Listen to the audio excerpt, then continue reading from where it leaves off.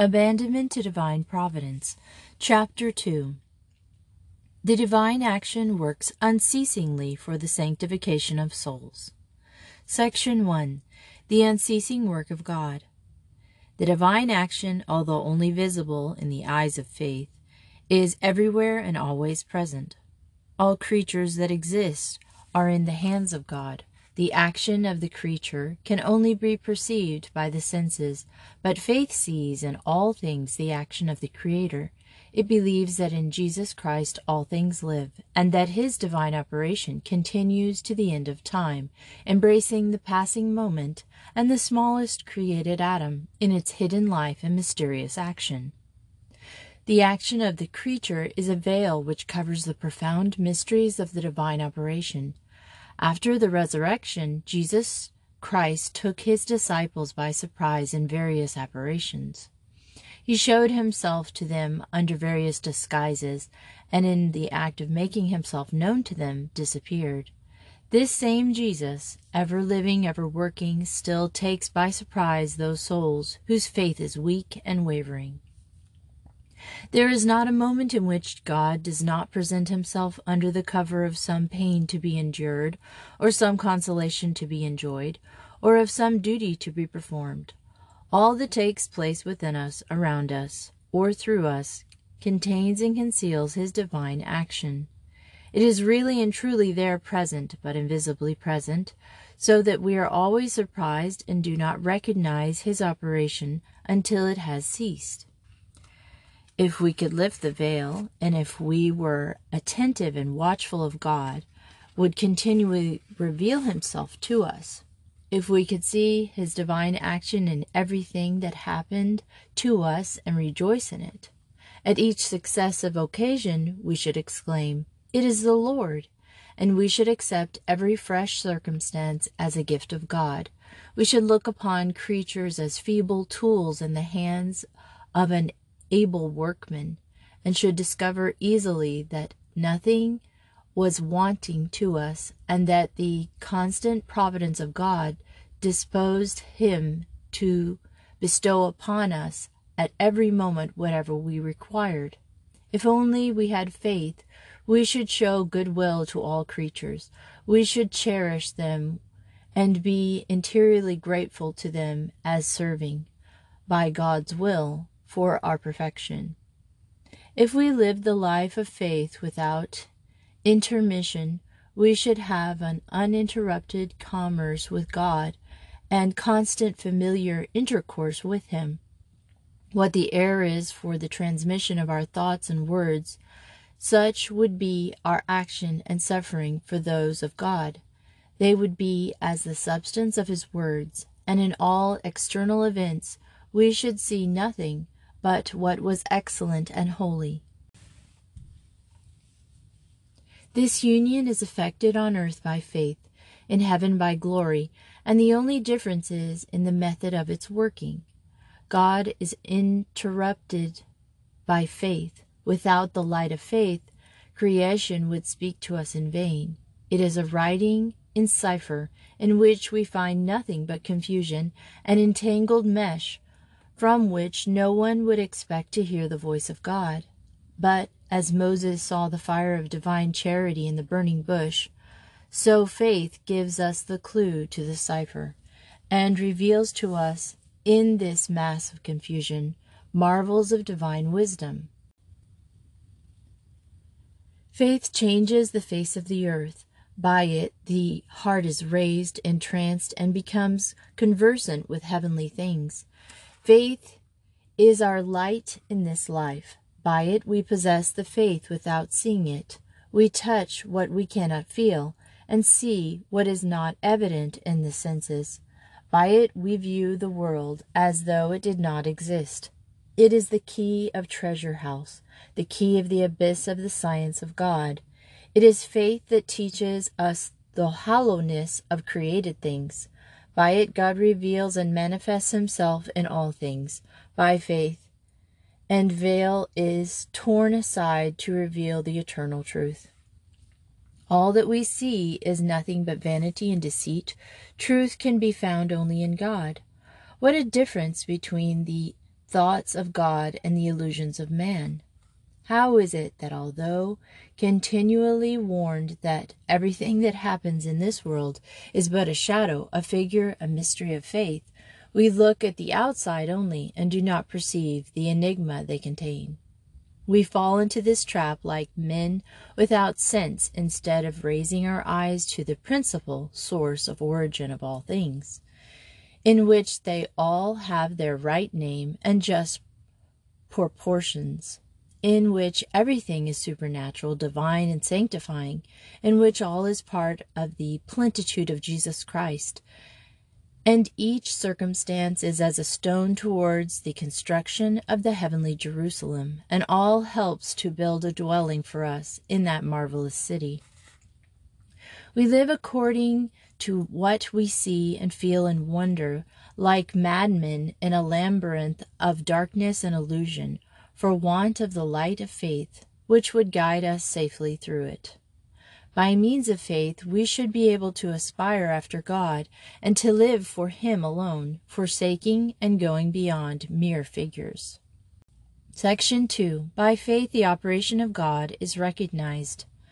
The more hidden the divine operation beneath an outwardly repulsive appearance, the more visible it is to the eye of faith. The soul enlightened by faith judges of things in a very different way to those who, having only the standard of the senses by which to measure them, ignore the inestimable treasure they contain. He who knows that a certain person in disguise is the king behaves towards him very differently to another who, only perceiving the ordinary man, treats him accordingly. In the same way, the soul that recognizes the will of God in every smallest event, and also in those that are most distressing and direful, receive all with an equal joy, pleasure, and respect. It throws open all its doors to receive with honor what others fear and fly from with horror. The outward appearance may be mean and contemptible, but beneath this abject garb, the heart discovers the honors and majesty of the king. The deeper the abasement of his entry in such a guise and in secret, and more does the heart become filled with love. I cannot describe what the heart feels when it accepts the divine will in such humble, poor, and mean disguises. Ah, how the sight of God, poor and humble, lodged in a stable, laying on straw, weeping and trembling, pierced the loving heart of Mary. Ask the inhabitants of Bethlehem what they thought of the child. You know what answer they gave, and how they would have paid court to him had he been lodged in a palace surrounded by the state due to princes. Then ask Mary and Joseph, the Magi and the shepherds. They will tell you they found in this extreme poverty an indescribable tenderness, an infinite dignity worthy of the majesty of God. Faith is strengthened, increased, and enriched by those things that escape the senses. The less there is to see, the more there is to believe. To adore Jesus on Tabor, to accept the will of God in extraordinary circumstances, does not indicate a faith animated by such great faith as to love the will of God in ordinary things, and to adore Jesus on the cross. For faith cannot be said to be real, living faith, until it is tried, and has triumphed over every effort for its destruction. War with the senses enables faith to obtain a more glorious victory. To consider God equally good in things that are petty and ordinary, as in those that are great and uncommon, is to have a faith that is not ordinary, but great and extraordinary. To be satisfied with the present moment is to delight in it, and to adore the divine will in all that has to be done or suffered, in all that succession of events that fill, as they pass, each present moment. These souls that have this disposition adore God with redoubled love and respect in each consecutive humiliating condition. Nothing can hide him from the piercing eye of faith. The louder the senses proclaim that in this or that there is no God, the more firmly do these souls clasp and embrace their bundle of myrrh. Nothing daunts them, nothing disgusts them. Mary, when the apostles fled, remained steadfast at the foot of the cross. She owned Jesus as her son when he was disfigured with wounds and covered with mud and spittle. The wounds that disfigured him made him only more lovable and adorable in her eyes. The more awful were the blasphemies uttered against him, so much the deeper became her veneration and respect. The life of faith is nothing less than the continued pursuit of God through all that disguises, disfigures, destroys, and so to say annihilates him. It is, in very truth, a reproduction of the life of Mary, who from the stable to the cross remained unutterably united to that God whom all the world misunderstood, abandoned, and persecuted. In like manner, faithful souls endure a constant succession of trials. God hides beneath veils of darkness and elusive appearances, which make his will difficult to recognize. But in spite of every obstacle, these souls follow him and love him, even to the death of the cross. They know that leaving the darkness, they must run after the light of this divine sun, which, from its rising to its setting, however dark and thick may be the clouds that obscure it, enlightens, warms, and inflames the faithful heart that bless, praise, and contemplate it during the whole circle of its mysterious course. Pursue then without ceasing, ye faithful souls, this beloved spouse, who with giant strides passes from one extremity of the heavens to the other. If you be constant and untiring, nothing will have power to hide him from you. He moves above the smallest blades of grass, as above the mighty cedar. The grains of sand are under his feet, as well as huge mountains. Wherever you may turn, there you will find his footprints, and in following them perseveringly, you will find him wherever you may be. Oh, what delightful peace we enjoy when we have learnt by faith to find God thus in all his creatures.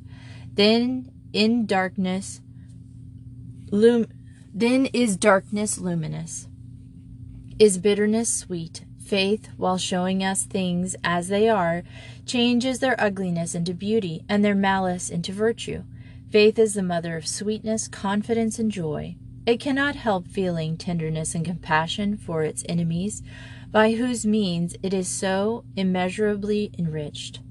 The greater the harshness and severity of the creature, the greater, by the operation of God, is the advantage to the soul. While the human instrument strives to do harm, the divine workman, in whose hands it is, makes use of it very malice to remove from the soul all that might be prejudicial to it. The will of God has nothing but sweetness, favors, treasures, and submissive souls. It is impossible to repose too much confidence in it, nor to abandon oneself to it too utterly. It always acts for and desires that which is most conducive to our perfection, provided we allow it to act. Faith does not doubt. The more faithful, uncertain, and rebellious are the senses, the louder faith cries, "All is well. It is the will of God." There is nothing that the eye of faith does not penetrate, nothing that the power of faith does not overcome. It passes through the thick darkness, and no matter what clouds may gather, it goes straight to the truth, and holding to it firmly, it will never let it go. Chapter 3. How to discover what is the will of God. The divine action places before us at every moment things of infinite value, and gives them to us according to the measure of our faith and love. If we understand how to see in each moment some manifestation of the will of God, we should find therein also all that our hearts could desire. In fact, there could be nothing more reasonable, more perfect, more divine than the will of God.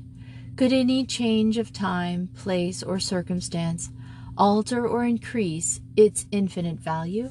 If you possess the secret of discovering it at every moment and in everything that you possess, all that is most precious and most worthy to be desired, what is it that you desire, you who aim at perfection? Give yourself full scope. Your wishes need have no measure, no limit, however much you may desire. I can show you how to attain it, even though it be infinite. There is never a moment in which I cannot enable you to obtain all that you can desire. The present is ever filled with infinite treasure. It contains more than you have capacity to hold. Faith is the measure. Believe, and it will be done to you according to the love also is to measure.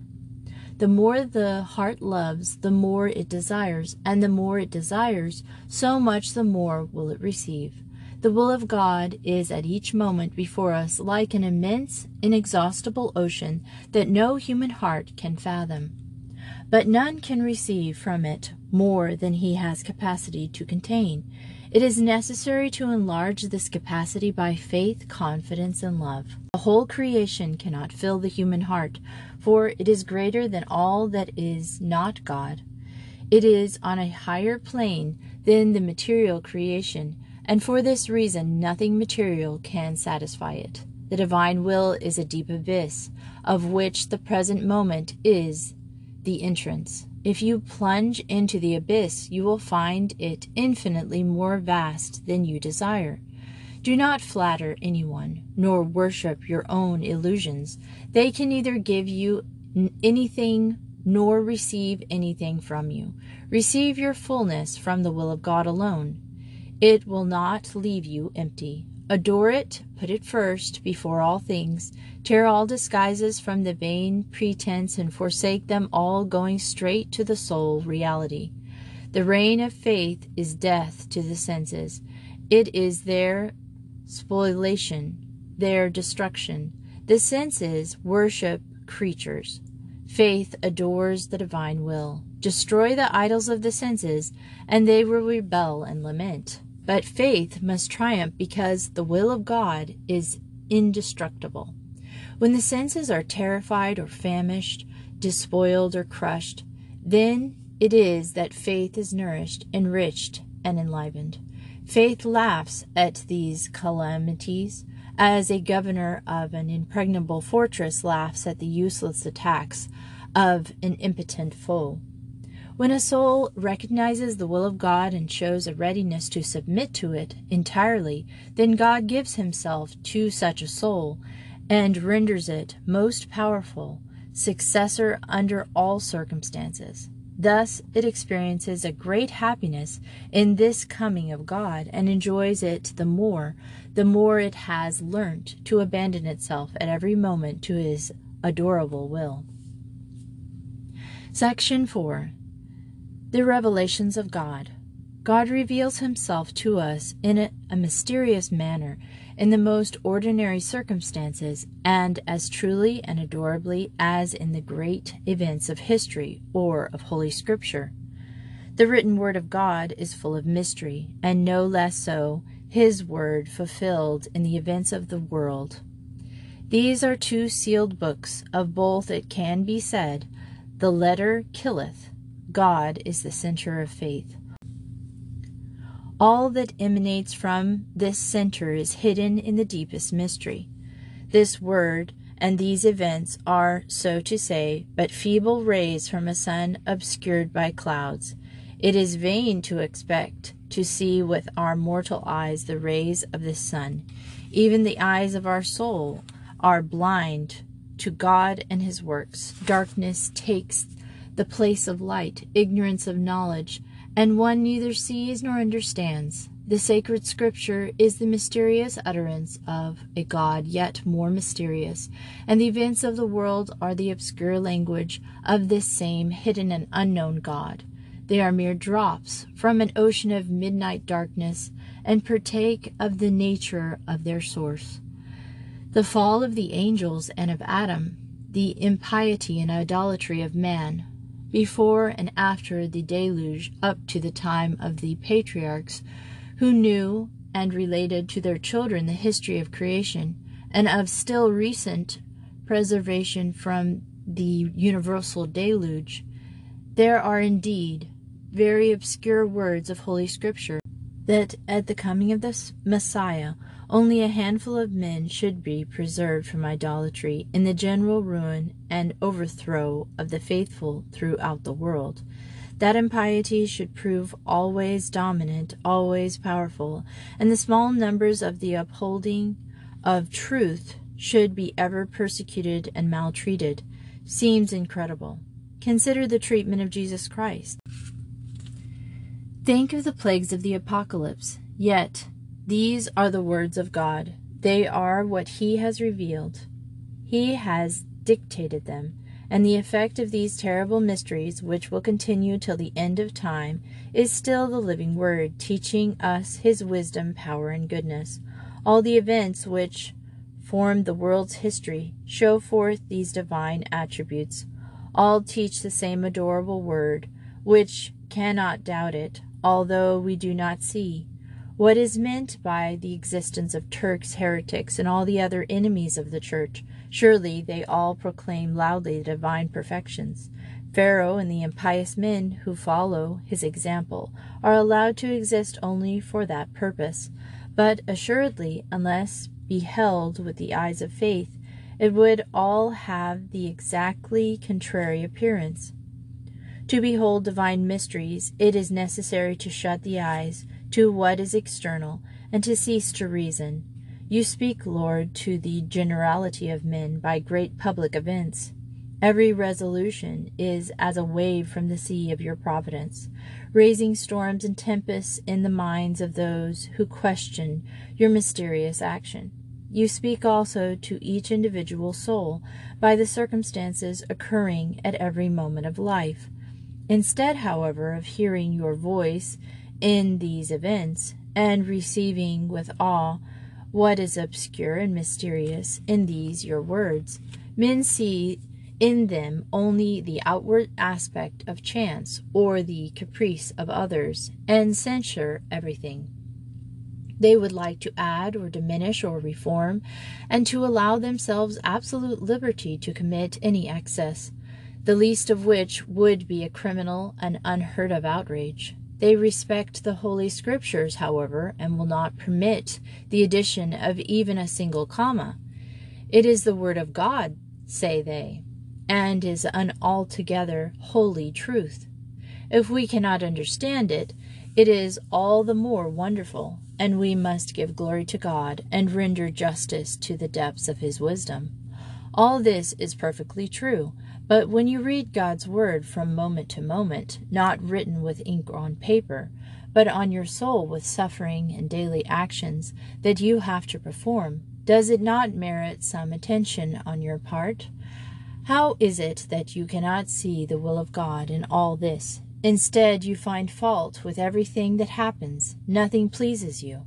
Do you not see that you are gauging everything by the senses and by reason, not by faith only, true standard? That when you read the Word of God in sacred Scripture with the eyes of faith, you do wrong to make use only of your reason in reading the Word in His marvelous operations. Section 5. The action of Jesus Christ in the souls of men. The divine action continues to write in the hearts of men the work begun by the Holy Scriptures, but the characters made use of in this writing will not be visible till the day of judgment. Jesus Christ, yesterday, today, and forever, says the Holy Apostle. From the beginning of the world, He was, as God, the first cause of the existence of souls. He has participated as men from the first instant of His incarnation. In this prerogative of His divinity, during the whole course of His life, He acts within our souls. The time that will elapse till the end of the world is but as a day, and this day abounds with His action. Jesus Christ has lived and lives still. He began from Himself and will continue in His saints, and a life that will never end. O life of Jesus, comprehending and extending beyond all the centuries of time. Life affecting new operations of grace at every moment. If no one is capable of understanding all that could be written of the actual life of Jesus, all that he did and said while he was on earth, if the gospel merely outlines a few of its features, how many gospels would have to be written to record the history of all the moments of this mystical life of Jesus Christ, in which miracles are multiplied to infinity and eternity? If the beginning of his natural life is so hidden, yet so fruitful, what can be said of the divine action of that life of which every age of the world is the history? The Holy Spirit has pointed out in infallible and incontestable characters some moments in the ocean of time in the sacred Scripture. In them we see by what secret and mysterious ways he has brought Jesus before the world. Amidst the confusion of the races of men can be distinguished the origin, race, and genealogy of this, the firstborn. The whole of the Old Testament is but an outline of the profound mystery of this divine work. It contains only what is necessary to relate concerning the advent of Jesus Christ. The Holy Spirit has kept all the rest hidden among the treasures of his wisdom. From this ocean of divine activity, he only allows a tiny stream to escape, and this stream, having gained its way to Jesus, is lost in the apostles, and has been engulfed in the apocalypse, so that the history of this divine activity consists of the life of Jesus in the souls of just to the end of time, can only be divined by faith. As the truth of God has been made known by word of mouth, so his charity is manifested by action. The Holy Spirit continues to carry on the work of our Savior. While helping the church to preach the gospel of Jesus Christ, he writes his own gospel in the hearts of the just. All their actions, every moment of their lives, are the gospel of the Holy Spirit. The souls of the saints are the paper, the sufferings and action, the ink. The Holy Spirit, with the pen of his power, writes a living gospel, but a gospel that cannot be read until it has left the press of this life and has been published in the day of eternity. O great history, grand book written by the Holy Spirit in this present time! It is still in the press. There is never a day when the type is not arranged, when the ink is not applied, or the pages are not printed. We are still in the dark night of faith. The paper is blacker than the ink, and there is a great confusion in the type. It is written in characters of another world, and there is no understanding it except in heaven. If we could see the life of God and behold all creatures, not as they are in themselves, but as they exist in their first cause, if again we could see the life of God in all his creatures, and could understand how the divine action animates them and impels them all to press forward by different ways to the same goal, we should realize that all has a meaning, a measure, a connection in this divine work. But how can we read a book, the characters of which are foreign to us, the letters innumerable, the type reversed, the pages blotted with ink? If the transposition of 25 letters is incomprehensible as sufficing for the composition of well-nigh infinite number of different volumes, each admirable of its kind, who can explain the works of God in the universe? Who can read and understand the meaning of so vast a book, in which there is no letter but has its particular character, and encloses in its apparent insignificance the most profound mysteries? Mysteries can neither be seen nor felt. They are objects of faith. Faith judges of their virtue and truth only by their origin, for they are so obscure in themselves that all that they show only serves to hide them and to blind those who judge only by reason.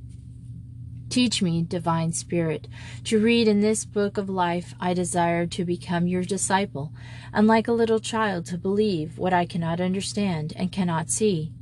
Sufficient for me that it is my Master who speaks. He says that he pronounces this. He arranges the letters in such a fashion. He makes himself heard in such a manner. That is enough. I decide that all is exactly as he says. I do not see the reason, but he is the infallible truth. Therefore, all that he says, all that he does is true. He groups his letters to form a word, and different letters again to form another word. There may be 3 only, or 6. Then no more are necessary. The fewer would destroy the sense. He who reads the thoughts of man is the only one who can bring these letters together and write the words. All has meaning, all has perfect sense. This line ends here because he makes it do so. Not a comma is missing, and there is no unnecessary full stop. At present I believe, but in the glory to come, when so many mysteries will be revealed, I shall see plainly what now I so little understand.